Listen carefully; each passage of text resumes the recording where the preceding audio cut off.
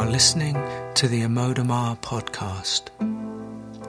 In this series, Amodha explores her essential teaching through conversation and excerpts from interviews and events. To find out more about events and to sign up for her newsletter, go to www.amodhimaya.com. Please subscribe, comment and share if this podcast moves you. And if you feel called to donate, please go to the website. Thanks for listening, and we hope you enjoy. Good morning, everyone, and welcome back to another Amodhimaya podcast. Hello, Amodha. Hello, Kavi. So, welcome back. It's been a while since we did our last podcast, but today we're going to talk about purpose. We're going to ask a few questions and have a conversation about what is purpose. Is purpose necessary? What is the difference between purpose and, I don't know, what you do in the world? I'm going to be asking Amodha about her purpose, where, you know, what is stirring it, how much of it drives the work that she does in the world. And so we're going to have a kind of going to start loosely with this conversation and see where it goes. And if that's okay, before we started this podcast, Amodha retold us a kind of story from when I think you were about 16 or something.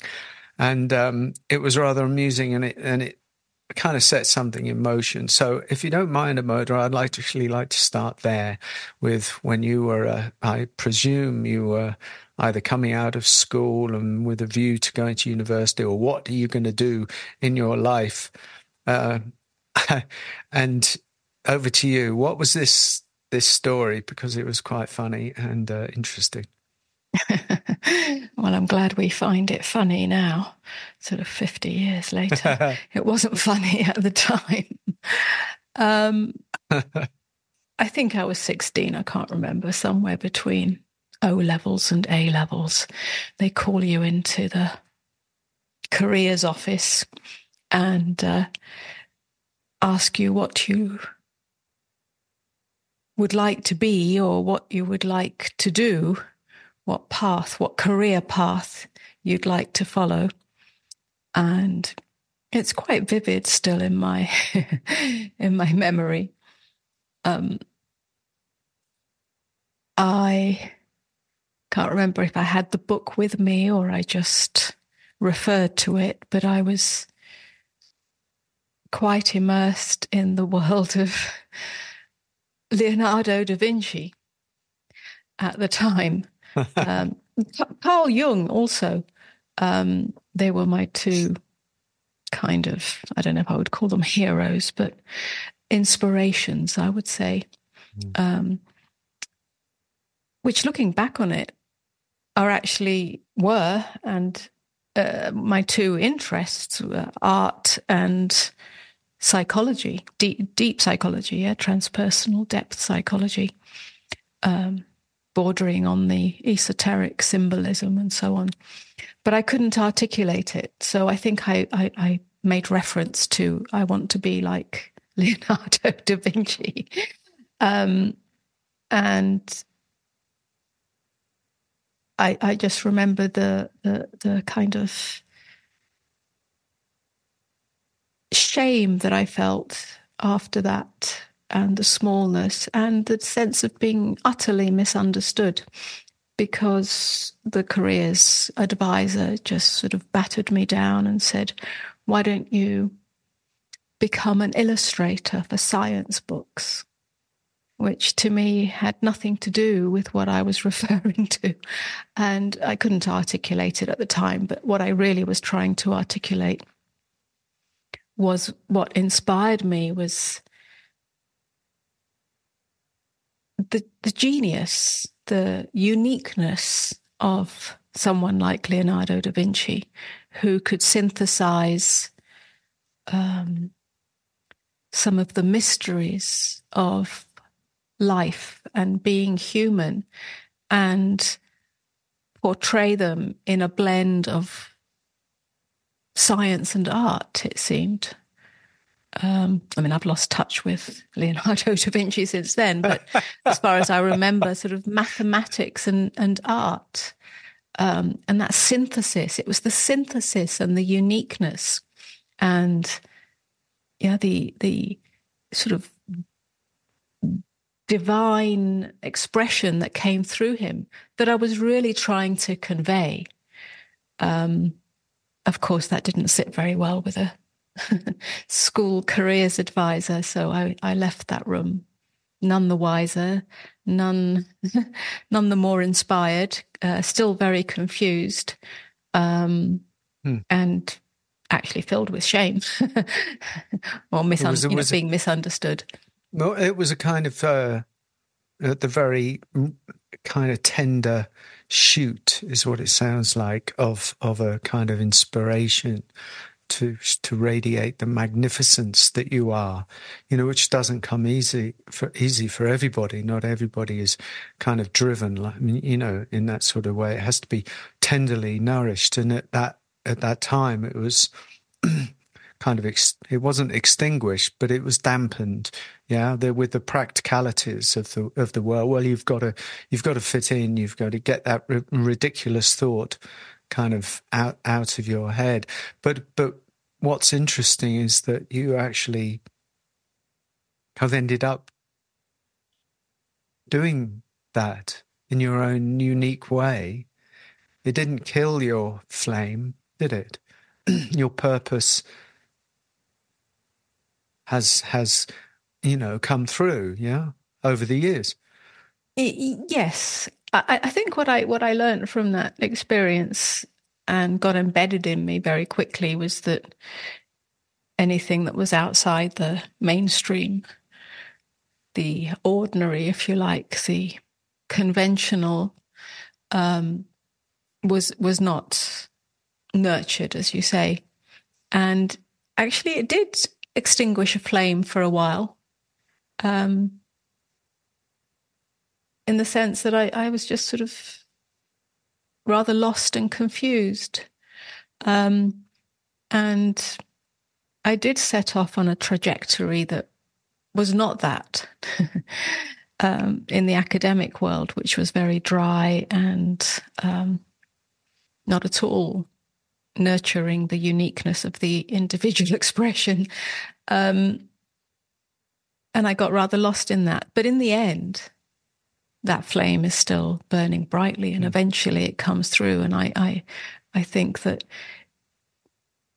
whatever you are, if you like, destined to be, destined to grow into, it will, perhaps, I don't know if that's true for everybody, but it will eventually come through if you're true to it. I mean, I got lost for a while, but that's really just in the academic world. And after that, I for some time, but even that lostness is not a lostness, because there's a great learning and there's a great tilling of the soil that happens there. But I never completely abandoned the true desire, the true need from my depth to follow a true path, a true calling, wherever that took me. So I didn't sacrifice that over the years by going in a completely different trajectory, which would be, I don't know, the conventional career path. So let's see if we can broaden this out a bit to extrapolate something about this, because in what you're talking about here, something to do with destiny, something to do with divine destiny, something to do with whatever purpose might be, something to do with the linear world and the emphasis on becoming more of somebody, if you like, or pursuing a career thing. And all of those aspects can melt together in some people. But in other people, and we speak to quite a few people, and it is a persistent question for instance, for people on the spiritual path who are seeking, resolution to suffering, but also what to do in the world. This question of how do I find my purpose? What is my purpose? What is purpose? So can I just throw all of those things at you and see where they kind of want to land, so we can open this up a little bit? Yes.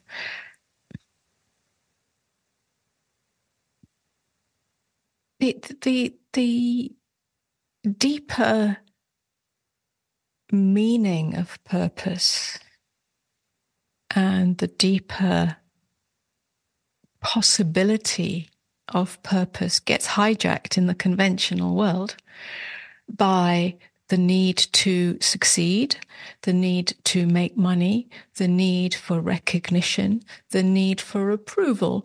A lot of that is tied up with parental conditioning, whether we're aware of it or most people are not aware of it. But our mother, our father want us to be this or be that, or be successful, or be a good boy or a good girl, or whatever. And there's an unconscious drive to satisfy that, to be that, in order to get approval and love. Sometimes there's a rebellion against it. But the need to go down a trajectory that might lead to success in some way is very much embedded in society, in education, in society, in family constellations, and so on. And so that overrides or hijacks the purity of purpose. So purpose becomes something that is part of our ego striving. Yeah. And that may lead to success, but it may not lead to true fulfillment, or it may lead to failure, and then that has inherent issues in it. But there's a deeper meaning, or a deeper, if you like, purpose to purpose, which is really just the fulfillment of your unique individuation. And that doesn't need to necessarily look like conventional success or glamour or any of those things, but is a deep soul fulfillment. And that purpose isn't, how can I find my purpose? That's the wrong question in some ways. Or what should I do in my life in order to fulfill my purpose? It's kind of looking in the wrong direction. It's more about going inside and really listening to, or allowing, if you like, incubating what wants to move in you. And that may be something, or it may be something, not much, but it doesn't matter. It doesn't matter what the quantity or what the appearance is. It's really about being true to what wants to either move or be expressed.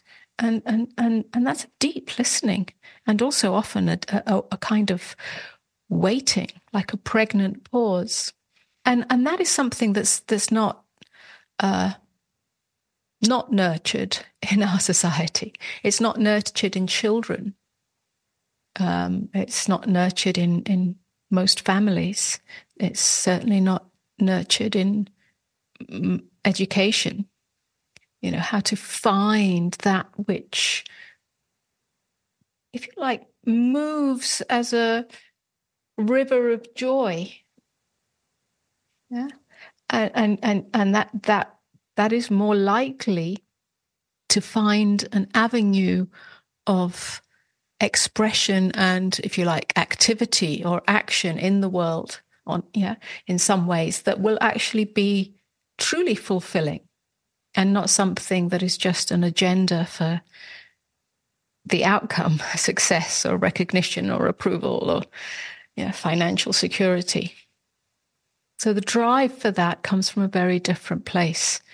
And I found that that's why it took me so long, listening to that, really allowing that, which took many years to really kind of express itself. And it expressed itself here and there, and then it sort of changed.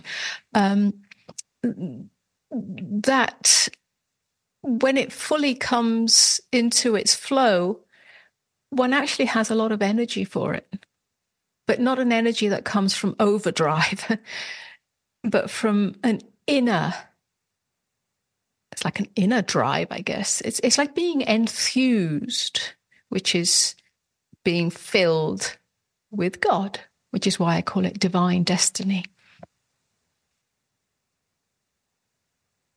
Wow.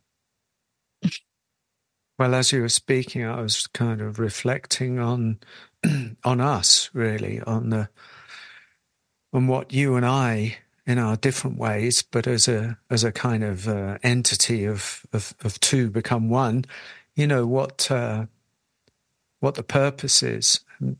Because before I met you, I had no knowledge or awareness or interest, in a way, in anything deeper, in the sense of what a kind of purpose would be. I think just getting through would be my purpose. But after all these years and such attrition of the surrender of a kind of self that it thought it could salvage anything from the wreckage of my life, and I sort of gave in a way, then something. It's true what I say. Something deeper happened, and I found that I was giving myself to the beauty of love that is ever present, but veiled in this world. And it's sort of, to my purpose is to serve love.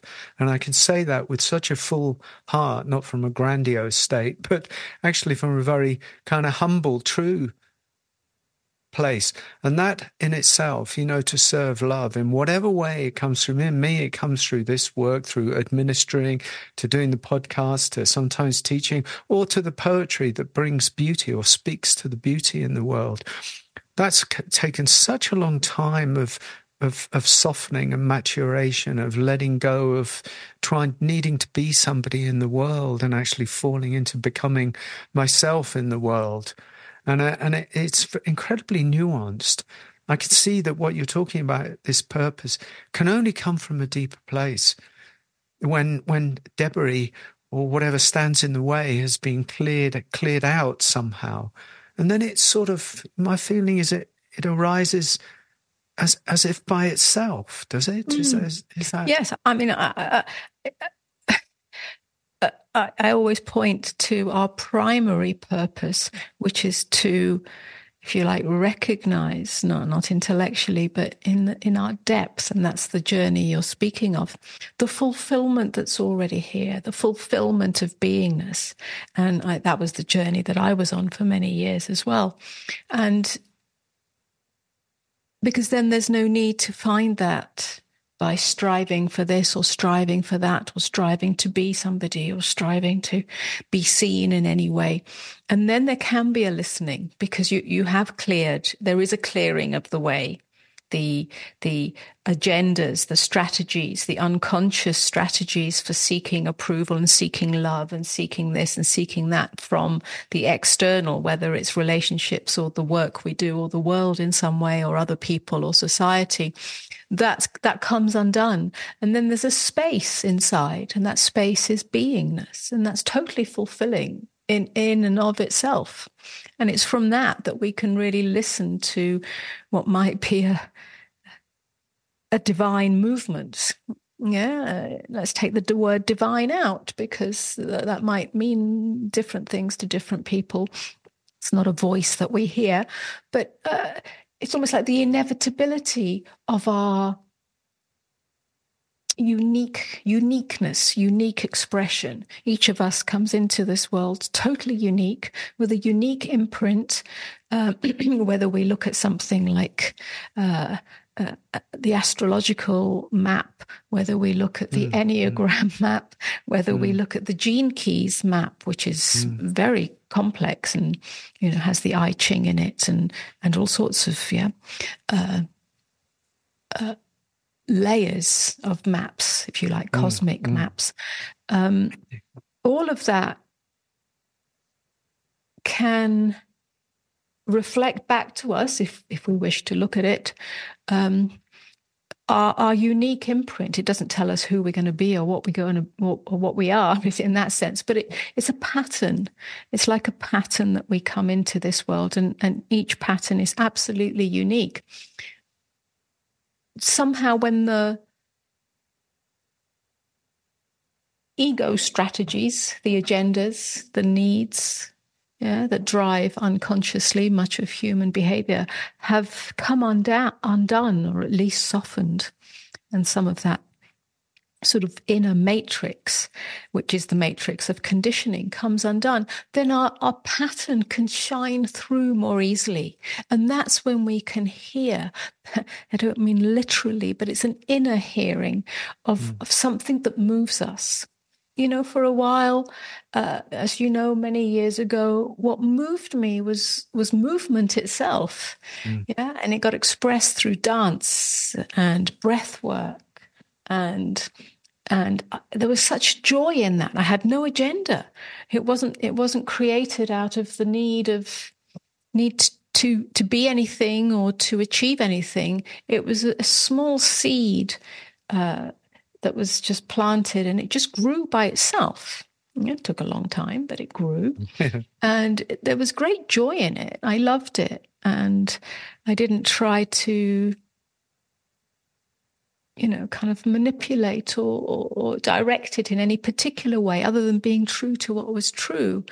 And for a while, that was deeply fulfilling. I had no idea where it was going. And then something inside that emerged.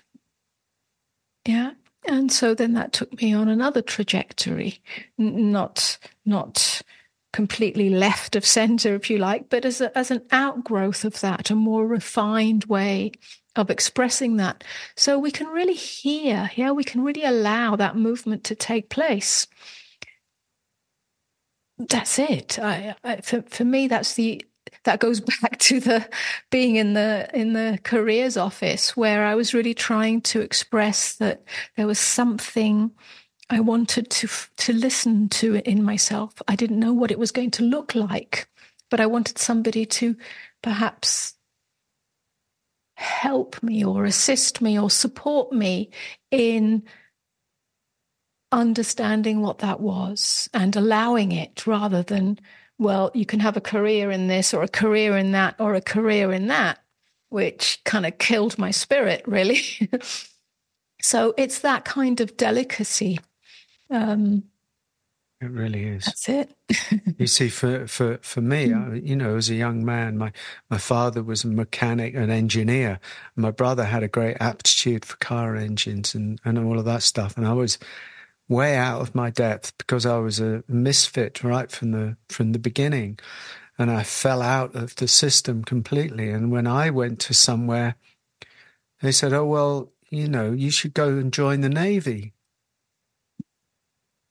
And I said, well, that sounds like a good idea. So I went in England, went and had my medical test, and I don't know what it was, aptitude test. And they said, oh, you'd be great in the Navy. And I woke up, the day later in a sweat, because I think, and there's nothing wrong with joining the Navy because actually it has a great discipline in it. And I was incredibly undisciplined. But I had to go on the journey of the way of the misfit.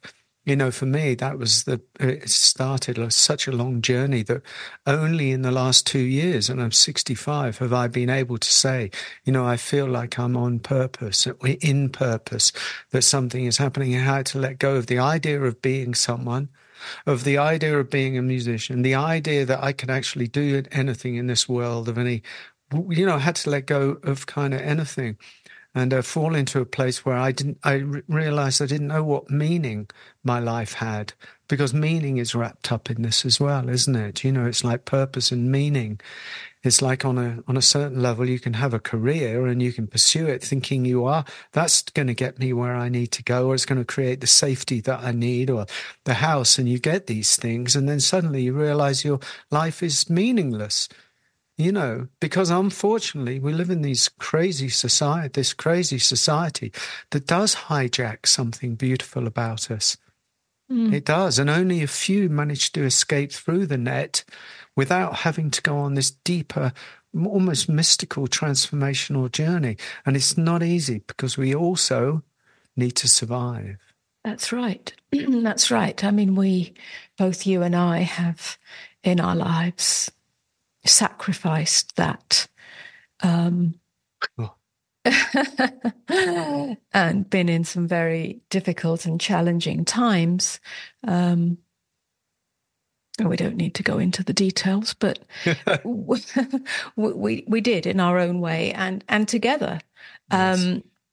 And to me, it's a matter of values as well. Yes. Naively or innocently or ignorantly, I never had a value system that was to do with fitting into society or achieving anything or even thinking about financial security. I was, just as an aside, I was actually somewhere the other day, I can't remember, and I overheard somebody saying that an older woman saying that her son, who was in his early 20s, was seriously planning his retirement strategy. Yeah. His financial, in his 20s, he'd only just gone to college. My jaw dropped open. I was like, you know, I'm in my 60s and I still haven't thought about it. And that's not coming from a place of luxury, you know, the luxury to be able to, you know, not think about it.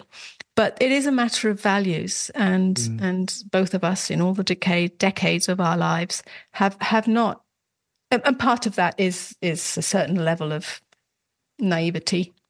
But we've survived, and to me, the highest value is just being true to yourself. And somehow, and I have to say this, I do believe I have experienced that life supports you in some way.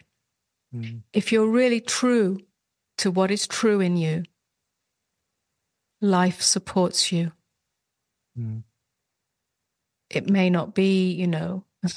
And not necessarily in the way that you imagine as well. That's right. There must be no imagination, but it does support in some way. The goodness of life does support it. You know, it's not that you're just going to win the lottery or something.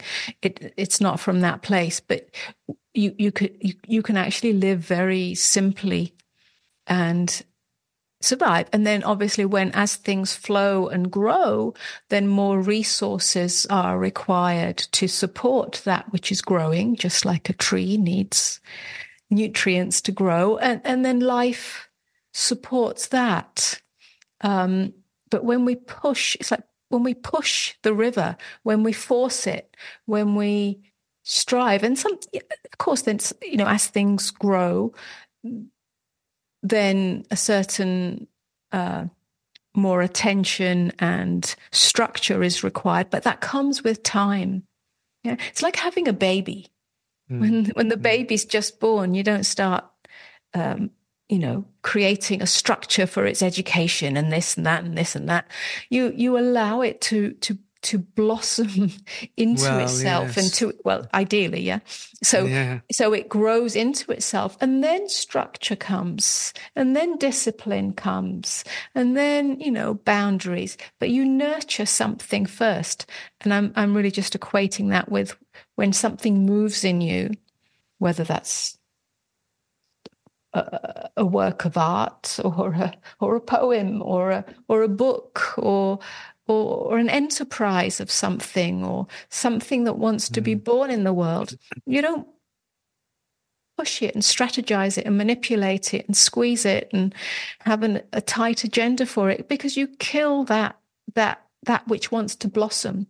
And I feel and experience that life does support that. It's like a hand that comes in and guides it.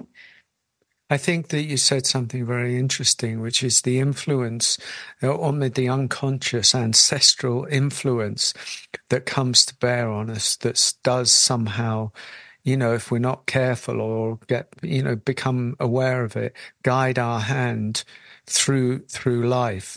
Yeah, the father, guiding it. You've got to be this, you've got to be that, and the mother kind of or doing the same thing, and in a way. I see one can't really serve two masters, in the sense that if you're still attached to the influence in a hidden way or in an overt way of the parents, compounded by the society, you can't really serve God as well. I don't think you can serve those two, God being the divine or the divine destiny or the pull of the beloved or whatever it is in your deepest. I actually don't know whether you can serve those two masters. One of them has to go at a certain point. I think that's right. And I think it's an astute observation, and one that would be valuable for many. And I think certainly for myself, that's the sacrifice. Yeah. Yes. My father wanted me to be something. He wanted me to be, yes, you had a lot of this, a doctor or something, a medical very successful, doctor, a very successful medical. Well, that's what he wanted to be. Yeah, well, that's to make up for the fact that he wasn't. Right? Yeah, but he knew that would be a path that would bring success or financial security and blah blah. And so he pushed me as much as he could down an academic path. My mother wanted me to have a lovely home and a husband and a family and all the riches of the world. And so that she could, say to her family, look, my daughter is this, that, and neither of those did I. Yes. In fact, quite the opposite. But that's because I sacrificed that. And with that comes, yes, you are a misfit. I did feel like the black sheep. I did feel like the ugly duckling of what loose family I had, what vague family. And that's the sacrifice. I feel it. The service, if you like, giving oneself to God, the beloved, the divine, the inner. Yeah, not the outer, the inner is primary. Come what may. And I think all riches, whatever that means, and I don't mean material riches, although that might be part of it, come from that. And I'll just add something else here, because as you were talking, it reminded me of the archetype or the myth of Prometheus. I'd like to bring that in, because I do think it's very different for each person.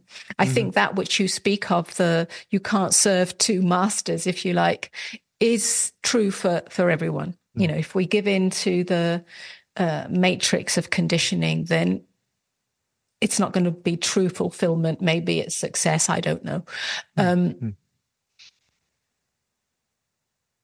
But how the journey of it is actually different for each person. For myself and for you, Kavi, because we're both Aquarians, we embody, or the pattern that the imprint that we've been born into is the archetype of Prometheus, which is, two aspects of that I think are relevant here. One is that Prometheus brought the fire of the gods to humanity. And that's what we're talking about. Whatever that means. The fire of the gods is the spirit of God, the divine, and not the, let's the matrix of conditioning, the man-made structures and agendas, the true calling, the true understanding, the true light, if you like, whatever form or shape that comes in. So both of us have that. I know I have it in droves. To me, that's more important than anything. I don't know. I never knew what that would look like, but I was always listening to an inner calling. I was only interested in the inner dimension of consciousness and what that meant for being human. And Yes. that's one aspect of the myth of Prometheus. The other one is that he, for doing that, for bringing the fire, stealing the fire of the gods and bringing it to humanity, he had his liver pegged out Every day. over and over again. And it did heal in between times, though. Well, it grew back and then it would get pecked out again. So that was his punishment. Now, what does that mean for us? I speak for both of us. I'll speak for myself. That means it's been a long journey. It has been that. There has been a kind of liver pecking out. The fire of the gods has imbued this life, if you like, and then something gets born or expressed, and it's stripped away. And then something else, and it's stripped away. And part of that liver being pecked out is also the sort of, in this case, parental pressure and shame and being a misfit and all this.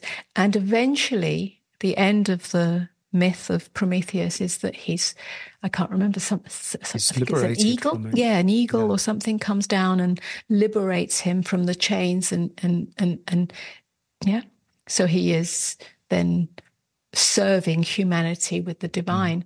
So there is redemption. Yes. And I think that's been part of our story. And I'm saying that because it's for each person, there's a different archetype, and that's not necessarily the same for everyone. It's a good idea to find out that archetype, because when I discovered that, it actually made sense on a level that I couldn't even barely touch with my mind. But my mind, it appealed to my mind as well, but there was much deeper. It actually appealed to my soul or to my heart or to some part of me that did want an answer in a way to, what is the point in this? What is my purpose here? And the reason why I resonated with the liver pecking out, was that it when I accepted that, and I realized that what that meant was that I had to live now, not in the future when I expected my liver to become healed or unpecked out. The day that it didn't happen, well, then it'll be the day that I serve my true purpose of bringing fire of love to people in whatever way that I can. And when I let go of any future sense that it was going to be somewhere in the future, then I was able to start doing it now to the extent that I can, which is not grandiose, which is just in this kind of presence. So that was a great relief for me, that one. That's right. And I totally relate to that. I used to live in the one-day syndrome. I always had a sense from an early age, and that story or situation in the careers office was part of it, a reflection of it, that I did have something, a destiny, if you like. It wasn't necessarily grandiose, but I knew there was something unique that wanted to come through. I didn't know what it was.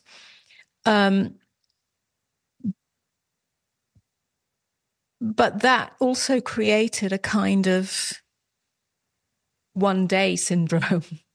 One day I will, I don't know, be who I'm meant to be. One day, and so on and so on.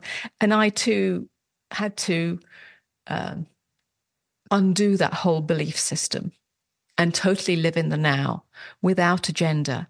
And luckily, if you like, awakening, awakening out of the ego identity, out of the dream of self, allowed me to totally live in the fullness of now without agenda. And then there was no need to do this or do that or dream of one day. It just took its own course. I mean, there was still somehow a sense of something was emerging, but there was no tugging on it or digging into it to find out what it is. Or dependency on Happiness was not dependent on that. Yeah, that's right. Yeah. True happiness, true peace was not dependent on that. And as you know, of course, we lived for many years in the not knowing and not doing and in some ways nothingness. Yeah.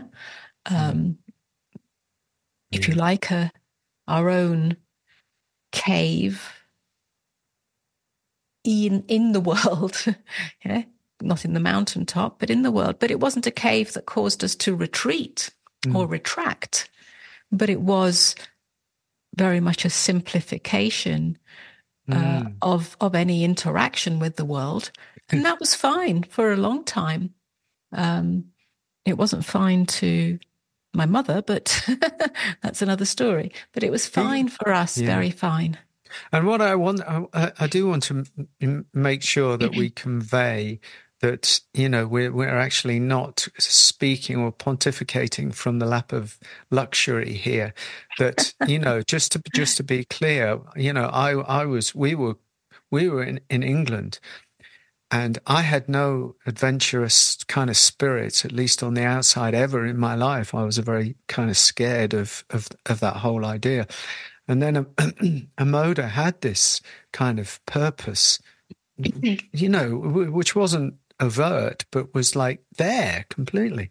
And then by and by, after we'd been to America 2 or 3 times just on the 3-month visa, and we'd come to check it out, and it was...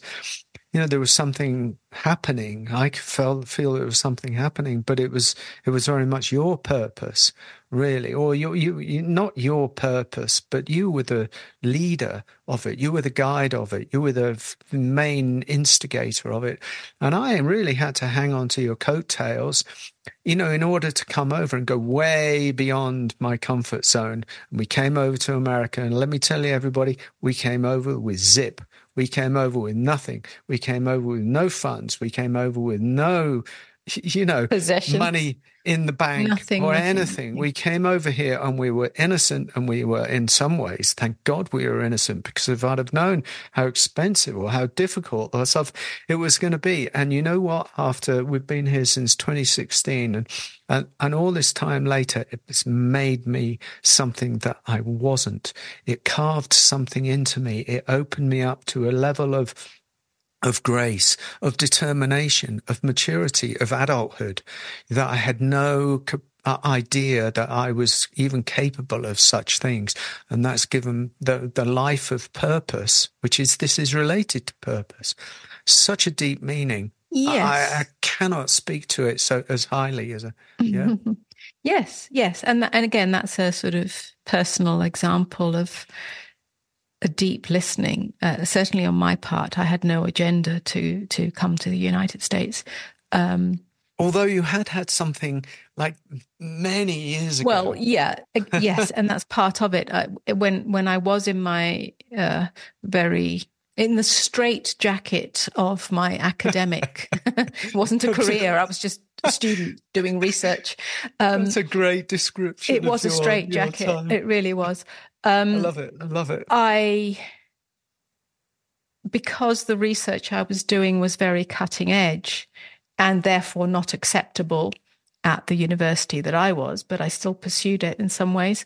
Because it was cutting edge, the only research that was anywhere close to it was actually American research. There was none in the United Kingdom that came anywhere close to it. So there was always this pioneering side of the world of psychology in the US. And the research articles that I was reading at that time were American, and that led me to read various magazines relevant to psychology that were American, because they didn't seem to exist in England. And I was in my early 20s, but in reading them and in seeing some of the images that were actually just sort of adverts in the magazine for a conference in somewhere or other and so on, they spoke to me on such a deep level that there was something in me at the time that said, that's where I'm going to be.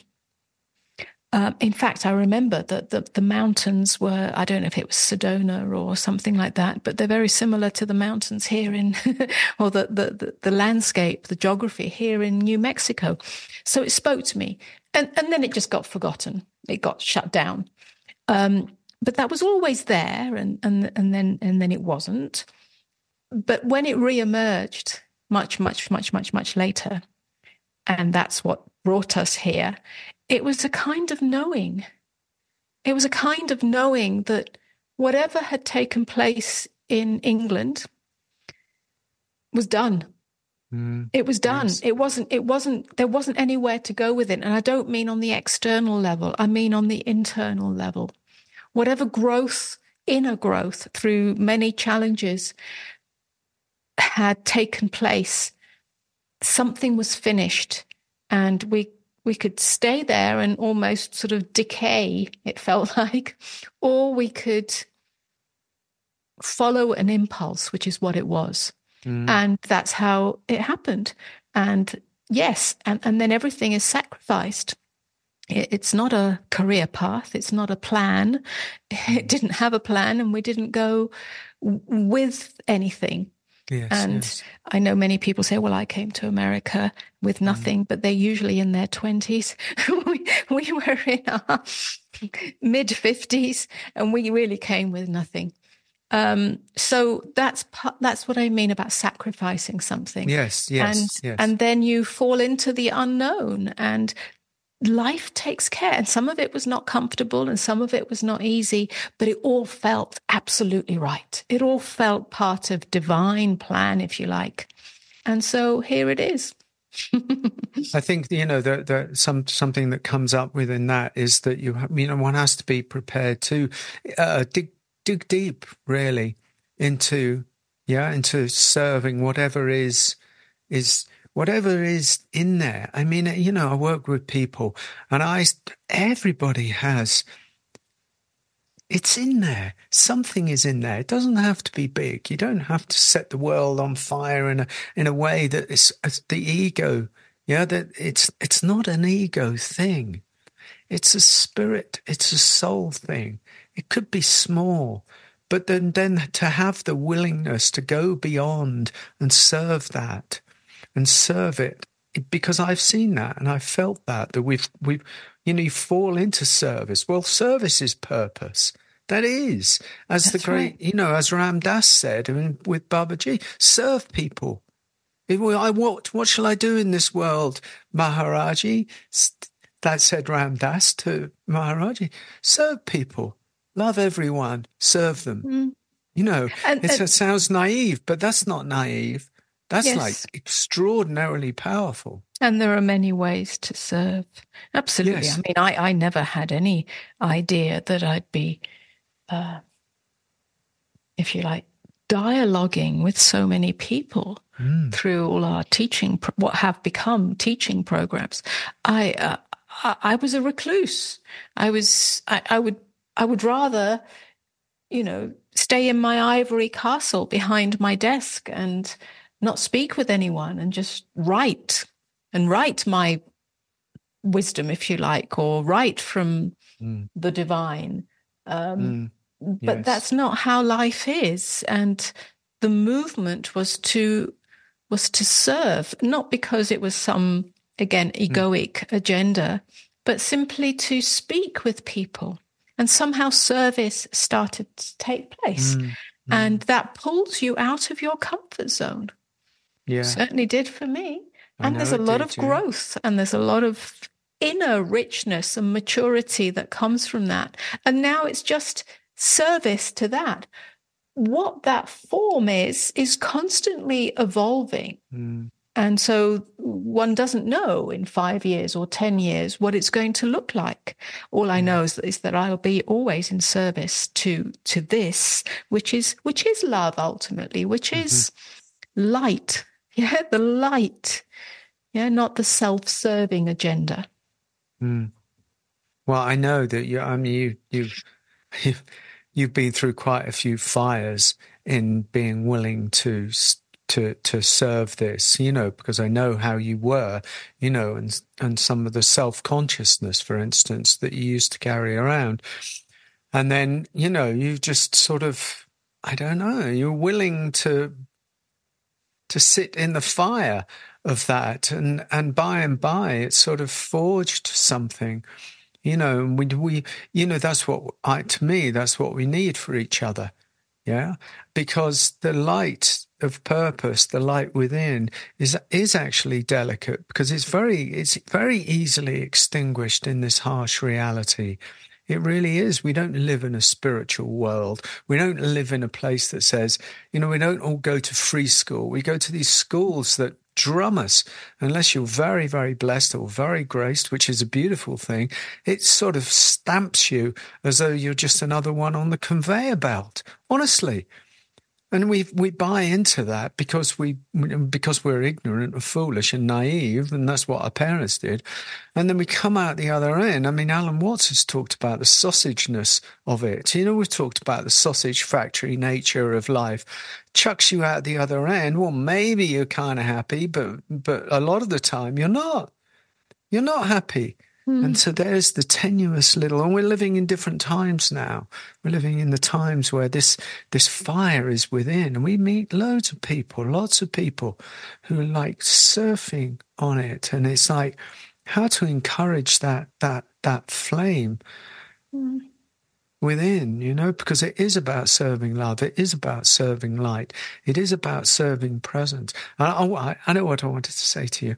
There's an event that I did a couple of weeks back, actually, at the weekend, and a woman was asking me, and she was a young woman, and she had been a meditator and had been a spiritual person, and she was very happy about that, and she reached her peace and everything like that.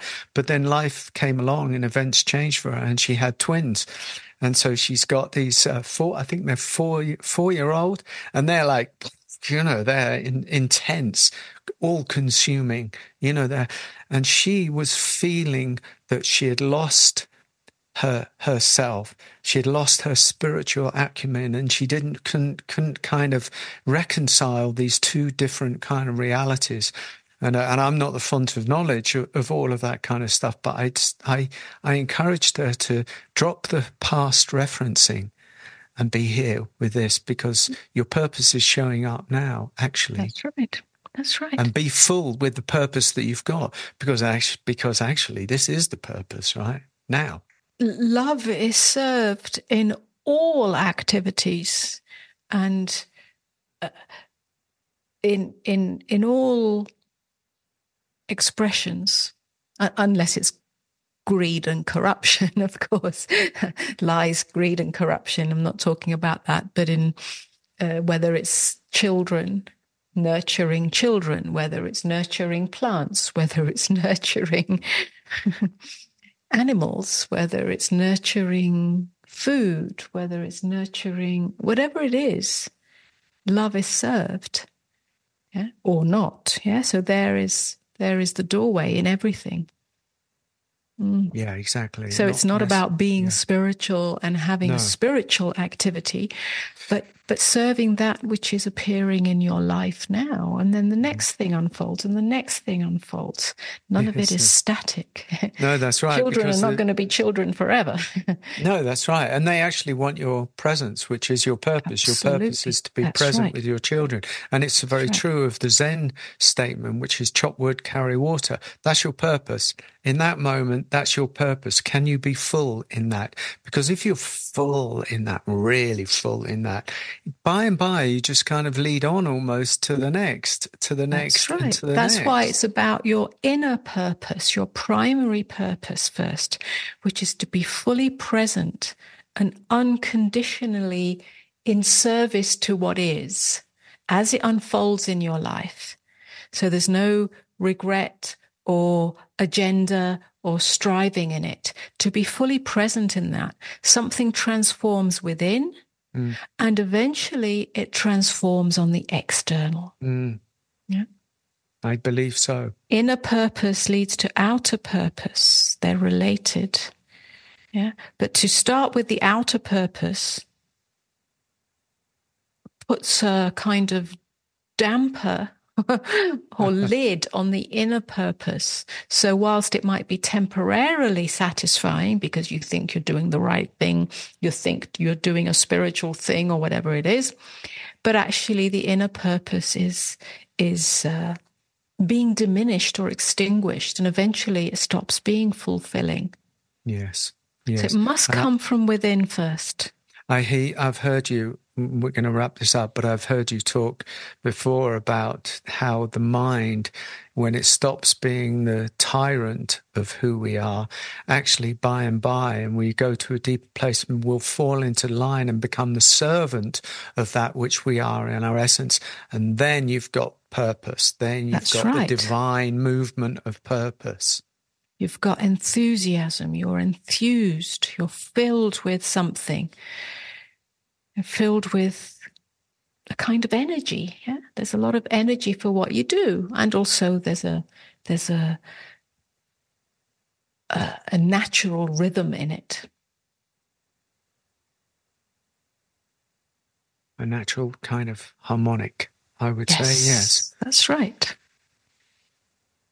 It is actually, it is a very beautiful subject to talk about, on this level, because it does open us up, because most people do have this fire within them that needs to be expressed in their own unique way, not in a way that is up ahead, but actually in a way that creates a soul satisfaction, and that does matter. It does count for something. We're not just linear beings living in a cultural ideology. We're divine beings who are called to serve love in whatever way we can. So I'm very pleased with this conversation. I've enjoyed it immensely. Thank you for sharing your story of your non-career path way back when you were young and innocent. Just as a final note, I remember in the early days when I started speaking in public, or there were a few interviews here and there about when I started teaching from the place of awakened consciousness, and there were quite a few comments, "Oh, she's turning this into a career path." Well, people do see that. It was so far from the truth. Yeah, people do see that. It's we only see through the eyes of our own paradigm. Yeah. Anyway, here we are. But that's the thing. That's the thing. Ultimately, one can only ever really be true to oneself, and you do that, and then you have to accept, whatever happens as a consequence or after that, because, the more you do step into something to do with your purpose, the more of a gamble you take in the world of form. And people do throw things at you. You don't just have to be a famous celebrity for people to throw things at you. We live in the world of judgment, and people will project and judge and everything like that. And that's one of the measures of forging the deeper human being, is to be resilient even in that. Well, yes, I think there's a huge maturity and dignity and integrity that can grow from that. Yeah, where in the early days I saw it as, a kind of an attack. And, why am I doing this? I didn't ask for this, and I'd rather just be in my cave, in my ivory castle, hidden away. It's so much easier. But in just, there's a kind of fire that burns in that. I don't mean a fire that overcomes it, but it just purifies something within oneself, certain ego defenses. Yeah, whether that defense is like, oh, don't do that to me. That's right.